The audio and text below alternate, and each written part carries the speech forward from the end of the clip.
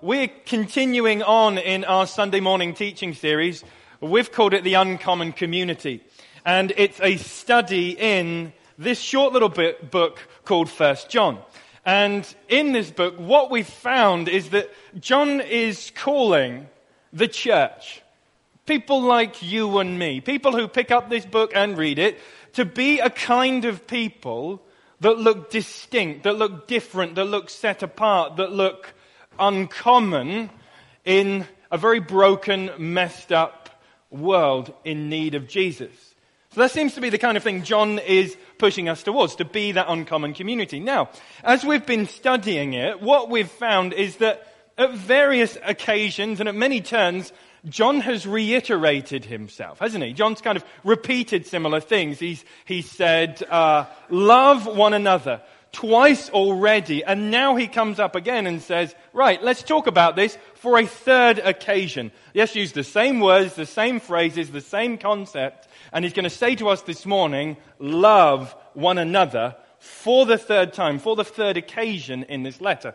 Now, we have to ask the question, well, why is he going to say it 3 times? Why does he want to bring this up again? Isn't twice enough?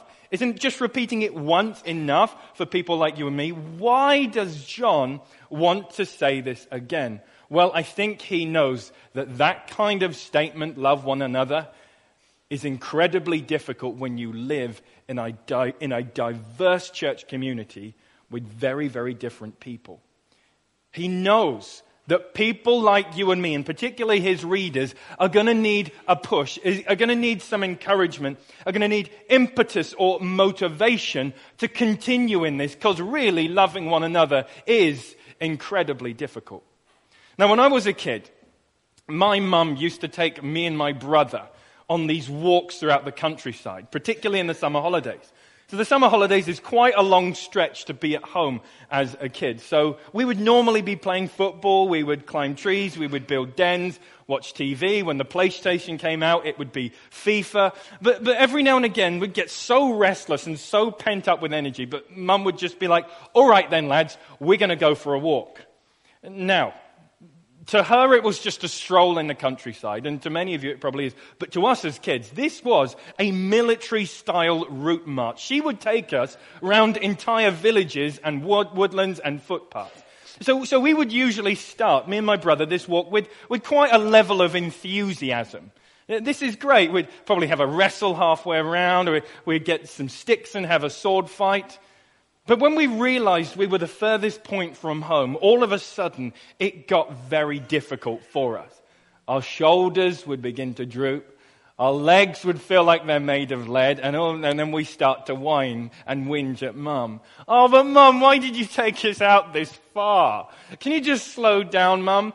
We're tired. We don't want to go on these long walks around these stupid footpaths. Why are we doing this? Mum, this walk is hard. I don't want to do this. We don't want to do this.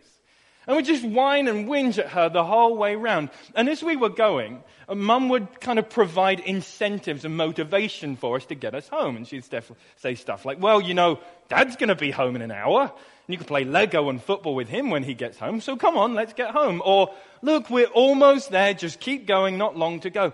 Oh, you know what we're going to have for dessert tonight? You don't want to miss that and sleep out here, do you? You better hurry up and come home. And so then that would be the motivation, the impetus, the drive, the push, the encouragement to get us round the journey, to keep going, to keep walking that path. But there's us saying, it's hard. This is difficult. And good old Mum, keep going. Here's some encouragement. Let me push you. Here's some motivation. Now, very often we can be faced with this imperative from John. Love one another. Be the kind of people who love each other. Be that kind of a community. And we read that and we hear that and we think, yes, but it's hard. It's really hard. Now we're in a very, very diverse church community. So you know what that means. That means that there are people with different loves, different joys, different burdens, different sorrows, different hobbies, different experiences, and different personalities. So we know the beauty of diversity, but we also know the hardships of diversity.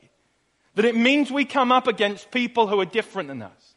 People whom we sometimes think to ourselves, wow, they're really obnoxious. Well, they're irritating. They're hard to deal with. They're unloving. They're unkind. They're brash. They're thoughtless. They're opinionated. They hurt me. They seem immature. We come across people in the diverse community whom we are different from. That's for sure. Now, when John says love one another, he doesn't just mean love some of those people you get along with. No, he means comprehensively love everyone. And we can all hold our hands up and say, we know what it's like when we hear that statement, love one another, and we're faced with the people who are hard to love. We're faced with the kind of person that we just kind of feel like this sometimes. But it's not at that moment, all of a sudden, John's command, love one another, suddenly doesn't apply. Of course it does. So what John seems to do in this passage right here is to say, look. Here is some motivation. Here's some impetus. When the church kind of holds their hands up, when individuals say, look, this is hard. I don't want to keep walking this path of loving one another. It hurts. It takes sacrifice, and I'm tired. Okay, keep going. Keep going. Here is some motivation. That's what John is going to do for us this morning. So why don't we open our Bibles to 1 John chapter 4. We're going to be kicking off in verse 7. And we're reading quite a large chunk all the way down to verse 21. So you can get that open in the black hardback Bibles on the ends of the pews. That's going to be page 1229. Grab those. You get it open on your phone if you brought your Bibles with you. Let's have this open so we can read through this together. So 1 John chapter 4, beginning in verse 7. And it reads like this. Beloved, love one another, for love is from God. Whoever loves has been born of God and knows God. Anyone who does not love does not know God, because God is love. In this, the love of God was made manifest among us, that God sent his only Son into the world that we might live through him. But this is love. In this is love. Not that we have loved God, but that he loved us and sent his Son to be the propitiation, that means atoning sacrifice, for our sins. Beloved, if God so loved us, we also ought to love one another. No one has ever seen God. If we love one another, God abides in us, and his love is perfected in us. Verse 13. By this we know that we abide in him and he in us, because he has given us of his Spirit. And we have seen and testify that the Father has sent the Son to be the Savior of the world. Whoever confesses that Jesus is the Son of God, God abides in him and he in God. So we have come to know and to believe the love that God has for us. God is love, and whoever abides in love abides in God, and God abides in him. By this love is perfected with us, so that we may have confidence for the day of judgment, because as he is, so also are we in the world. There is no fear in love, but perfect love casts out fear. For fear has to do with punishment, and whoever fears has not been perfected in love. We love because he first loved us. If anyone says, I love God, and hates his brother, he is a liar. For he who does not love his brother whom he has seen cannot love a God whom he has not seen. And this commandment we have from him. Whoever loves God must also love his brother. Now, if you've been around for the lion's share of the series Uncommon Community, in reading that, you might notice there are quite a lot of repeated words, phrases, and concepts. So we know we've already read love one another. We know John has already pointed to the sacrifice of Jesus.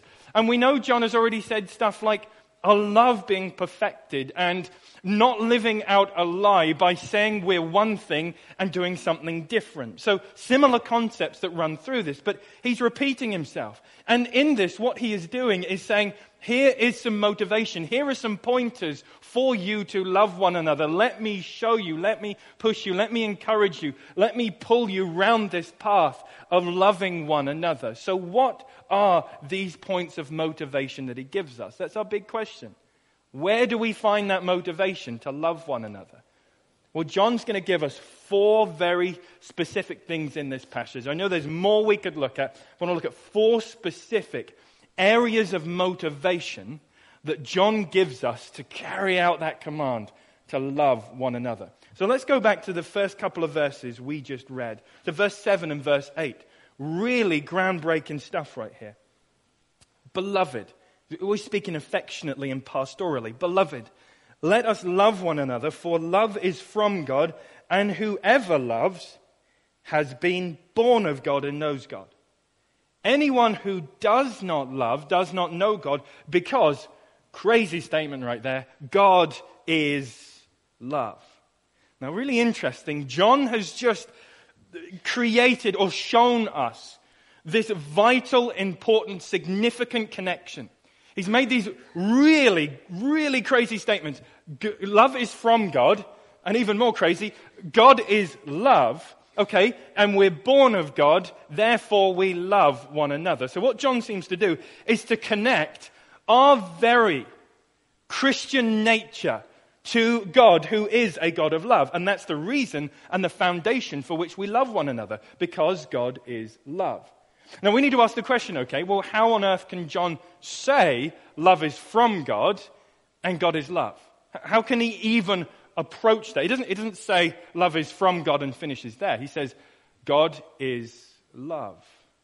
Now, as a church at BRBC, we stand in line with the historic Christian tradition. Over the last 2,000 years, we have proclaimed that our God is one. We have one God. So we're a monotheistic faith. So one theistic God. A one God faith. So we say there's one God. But also within the Christian confession, we profess that God is Trinity. There's God the Father, God the Son, and God the Holy Spirit. So we say God is one and God is in 3 persons. Now, we don't actually read the word Trinity in the Bible. You can't find that anywhere, though you see the Trinity at play and at work, just woven throughout all of the scriptures. Even in the passage I've just read, we've read about the Father, Son, and the Spirit. The Trinity is there. We read of one God in 3 persons. Now, in the early church, they read their Bibles, they saw what they were reading, they could see that there's one God, and this God is 3 persons. And there were some people who were well-intentioned who thought, let's try and smash this mystery into some kind of logical formula. And every time they tried to do that, they ended up moving away from what the Bible said. So some of them would say, God is one, and they would emphasize the oneness of God, and then kind of dismantle the 3ness. And then some people would talk about the 3ness of God, and they're not really hold up the oneness of God properly. So a lot of the early church got together and said, right, we need a statement of faith that properly articulates where we stand on the Trinity and what the Bible says. So in the 6th century, got together and the Athanasian Creed was accepted. Now, you know a little bit about creeds because I think you did the Nicene Creed last week. Well, in the Athanasian Creed, it focuses on kind of articulating what the church believes, what the Bible says about God being one God and in 3 persons. So I'm just going to throw up a snippet from the Athanasian Creed. I want to read through this. We worship one God in Trinity and the Trinity in unity. Here we go. Neither blending their persons nor dividing their essence. For the person of the Father is a distinct person, the person of the Son is another, and that of the Holy Spirit still another. But the divinity of the Father, Son, and the Holy Spirit is one. Their glory equal, and their majesty co-eternal. Now, as we move through the Bible and we read our theology about the Trinity, what we'll find is that God really is one God in 3 persons. And in the Trinity, what we will find is that there is this perfect, delighted, unified community that God exists in. God exists, has done forever, will do forever as this perfect tri-person relationship. Now get this, if God was not Trinity, if there was one person, there was no tri-person God, there would be no space for love. If there's no relationship, there's no object to love. God wouldn't be love. God could create love. God could long for love. God could create something to love and be loved back, but God could never in and of himself be love. But because God is Trinity, love is possible. So let's look at this. It's neither blending their persons nor dividing their essence. So let's look at this next slide that Kevin DeYoung, a famous pastor and theologian in the States, writes about this. Without a plurality of persons in the Godhead, we would be forced to think that God created humans so that he might show love and know love, thereby making love a created thing and God a needy deity. But with a biblical understanding of the Trinity, we can say that God did not create in order to be loved, but rather created out of the overflow of the perfect love that he had always existed among Father, Son, and Holy Spirit, who ever live in perfect mutual relationship and delight. So you see what he's saying there? Because God is Trinity, we can say, and John can say, that God really is love. In and of himself is this self-giving. In and of himself is this delight in the other. In and of himself, he is other persons centered. That's who God is. So John can say, love is from God, but yes, he can say, God is love. That's why he can say that. But what's the logic in those first couple of verses? It's love one another. Why should we love? Why? Because we are born of God. And God is love. So what John does is he roots the love we have for each other, the way we treat each other, the way we lay ourselves down, give to one another, bear one another's burdens, seek the interests of others in this room. John roots that in the nature of God. We belong to him. Our nature has been changed. Our identity. We participate in God's love himself. We receive it. We live through it. We live in it. We don't always feel like it, but that's the truth. God is love. We belong to him. We're born of him. We know him. So we love one another. So here's the first point of motivation that John gives us. Know you belong to a God of love. First point of motivation. When we're saying it's hard to love one another, well, John roots our natures. Our very nature is participating in God's love. It is who we are. That's our nature. We are chips off the old block.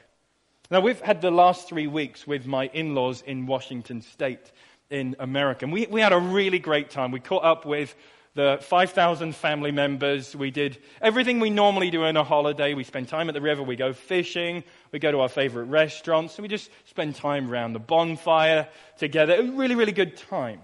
And one of the evenings, we went and picked blackberries because it's that time of year. Now, Washington blackberries are enormous. They're like tennis balls. No, not really that big. But they're really, really giant and really, really sweet blackberries. So we go out with our containers and our bags and we fill it up as much as we can. Now, all throughout the trip, I'd been saying to my in-laws on that side of the family, my son Jude, he's blonde-haired and blue-eyed. And there's no blonde hair and blue eyes in my family.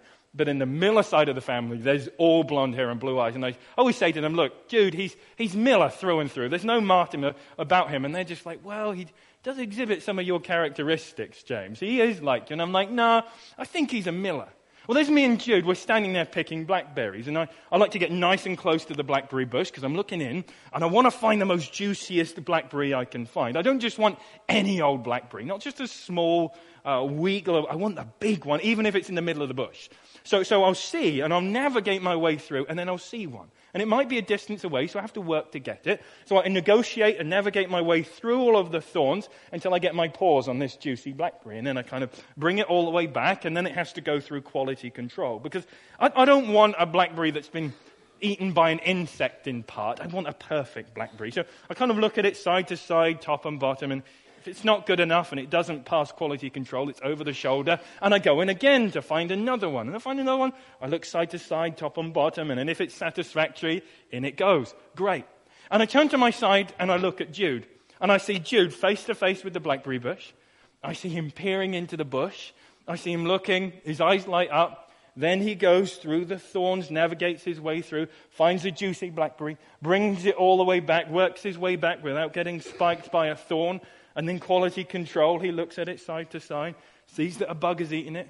Over his shoulder it goes, back in again, and he eats it, and then he comes out with another one, quality control. That's satisfactory. Down it goes. So, wow, okay, blonde hair and blue eyes. Yeah, that's Jude.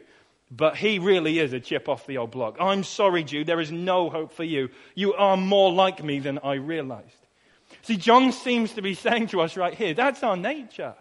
Our nature is that we have been included into the Almighty's overflowing kind of love.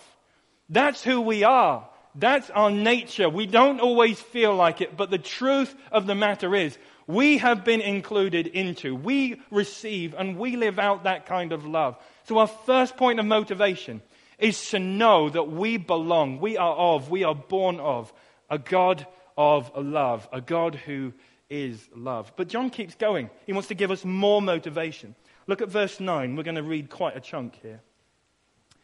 In this, the love of God was made manifest among us. That God sent his only Son into the world so that we might live through him. In this love, not that we have loved God, but that he loved us and sent his Son to be the propitiation for our sins. Beloved, if God so loved us, we also ought to love one another. No one's ever seen God. If we love one another, God abides in us, and his love is perfected in us. By this, we know that we abide in him and he in us, because he has given us of his Spirit. And we have seen and testify that the Father has sent the Son to be the Savior of the world. Whoever confesses that Jesus is the Son of God, God abides in him and he in God. So we have come to know and to believe the love that God has for us. God is love. There he is again.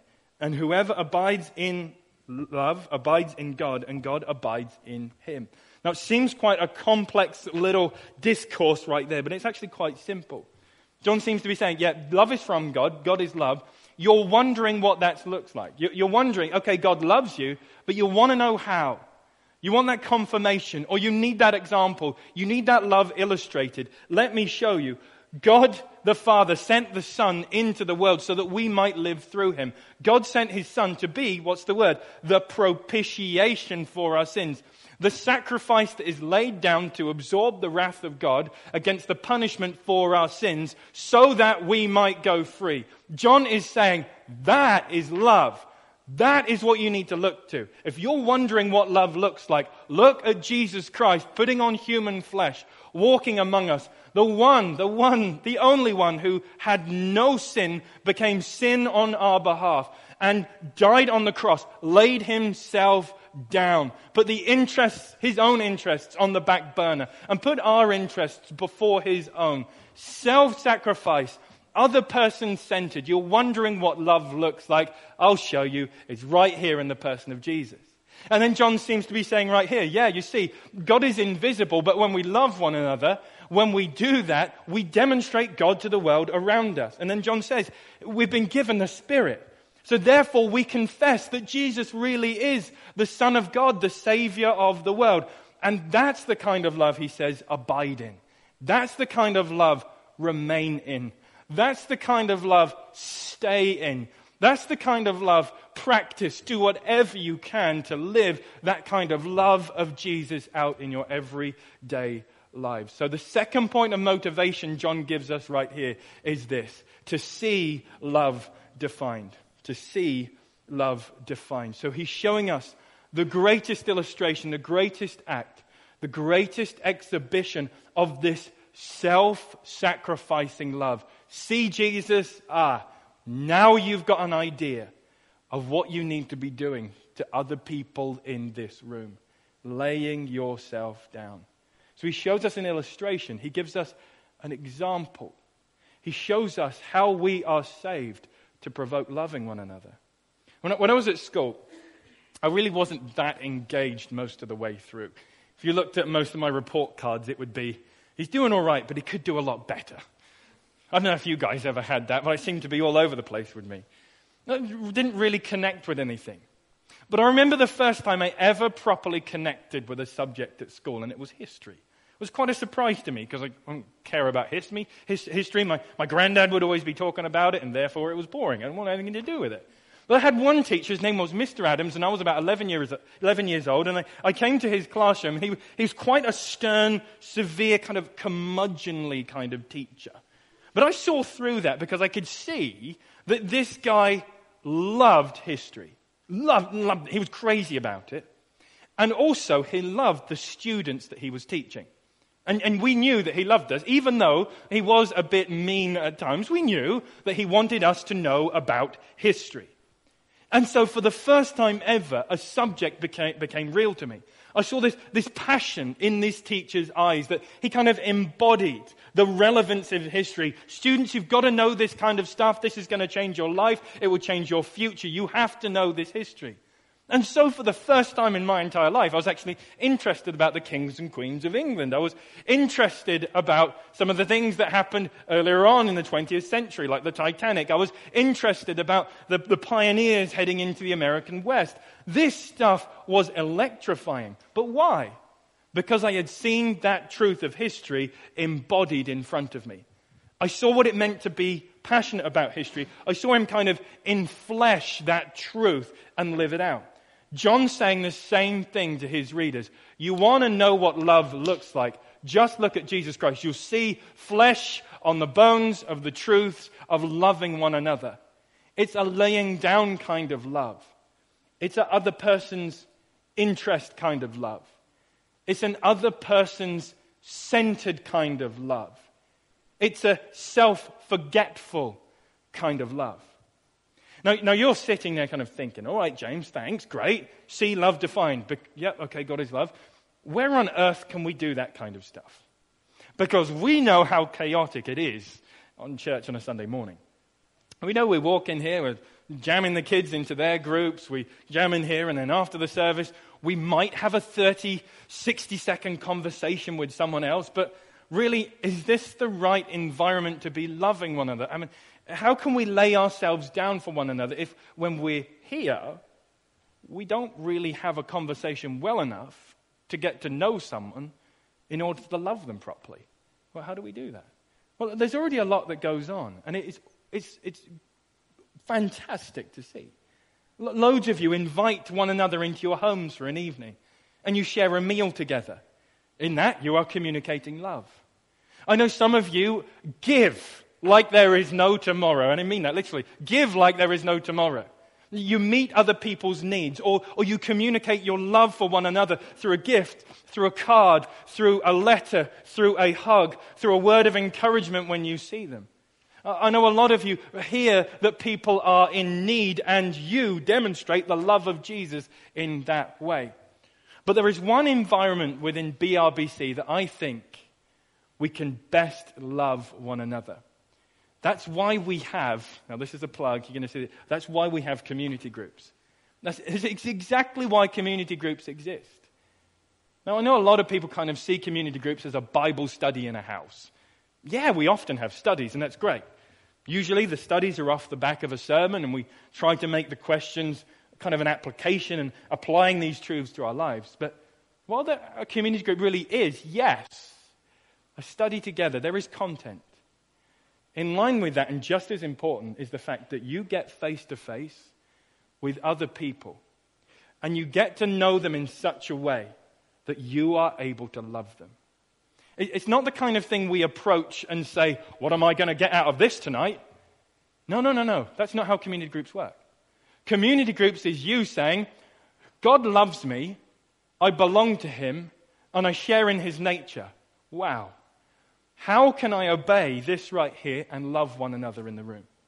How can I meet needs? How can I pray and bear others' burdens?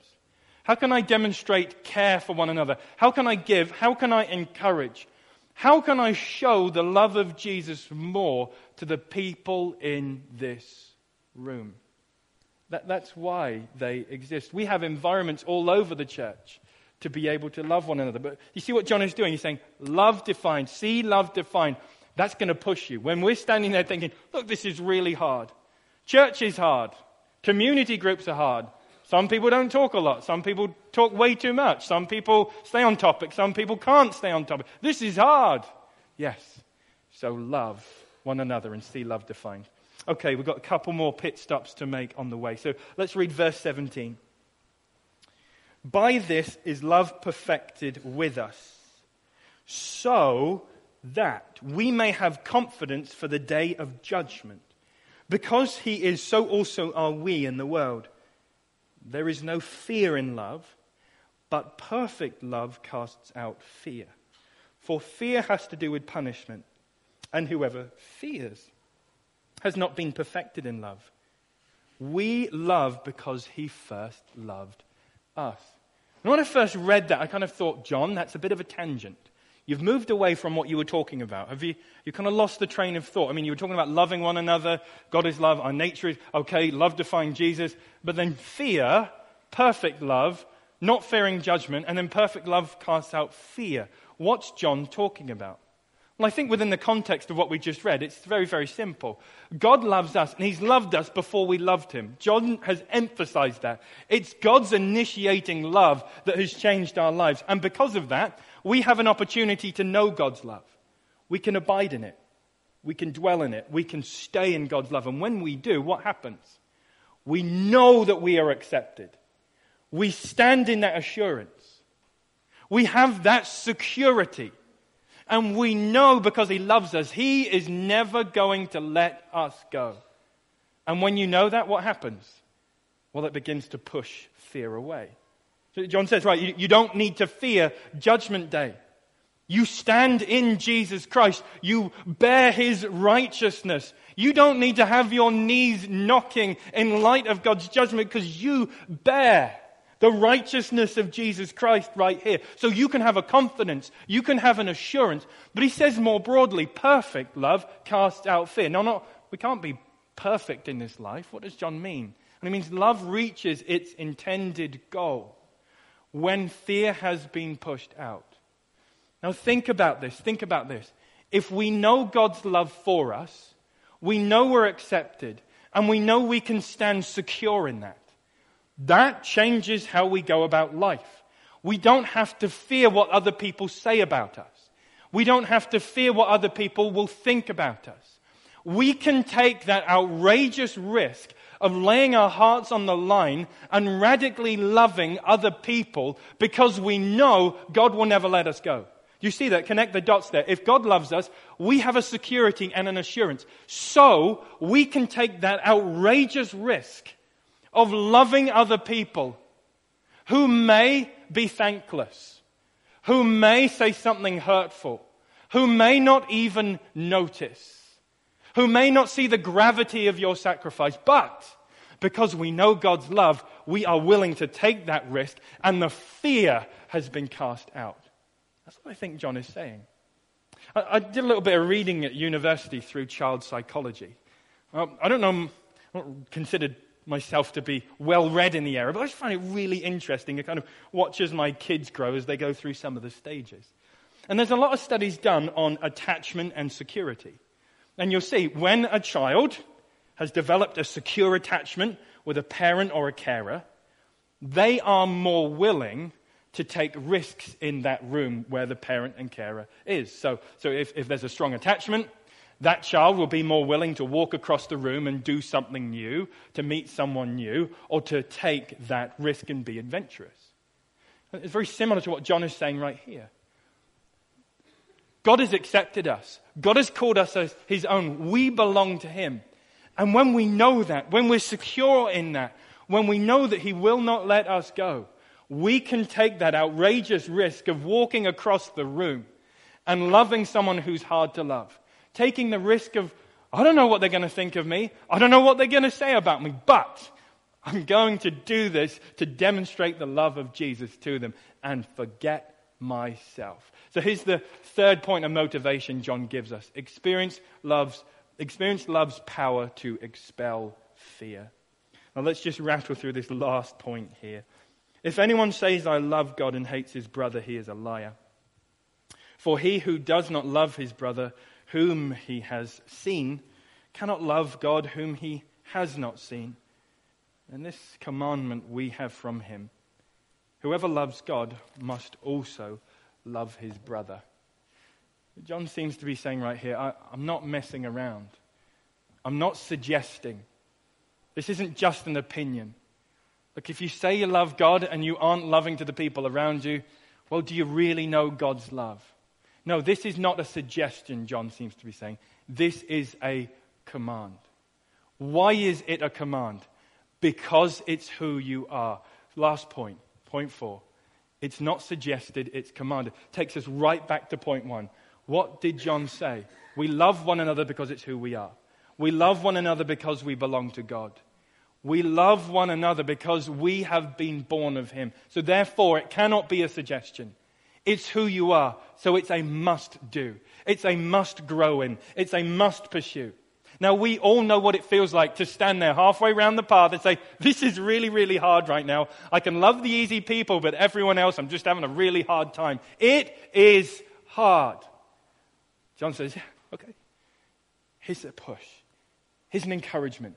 Here's an impetus to keep walking that difficult, self-forgetful, self-sacrificing, other person-centered road. Why do we love one another?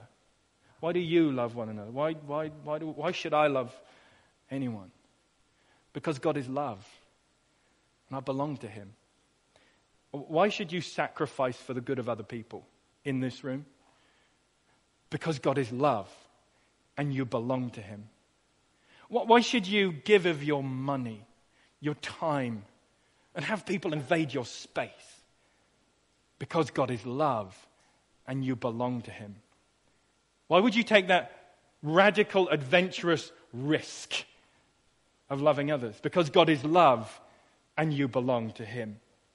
Why should we love one another? Because God is love, and we belong to Him. Let's pray and then we'll sing our last song together. Lord, we're thankful for John's words to us. They're hard to hear. Man, Lord, we really feel the finger pointing at us. It's hard. It is really hard to do this comprehensively. But Lord, we thank you that by your Spirit you have given motivation, impetus, encouragement, strength through the words of John to be the kind of people who lay ourselves down self-sacrificially, self-forgetfully to love one another. And we're praying in Jesus' name. Amen.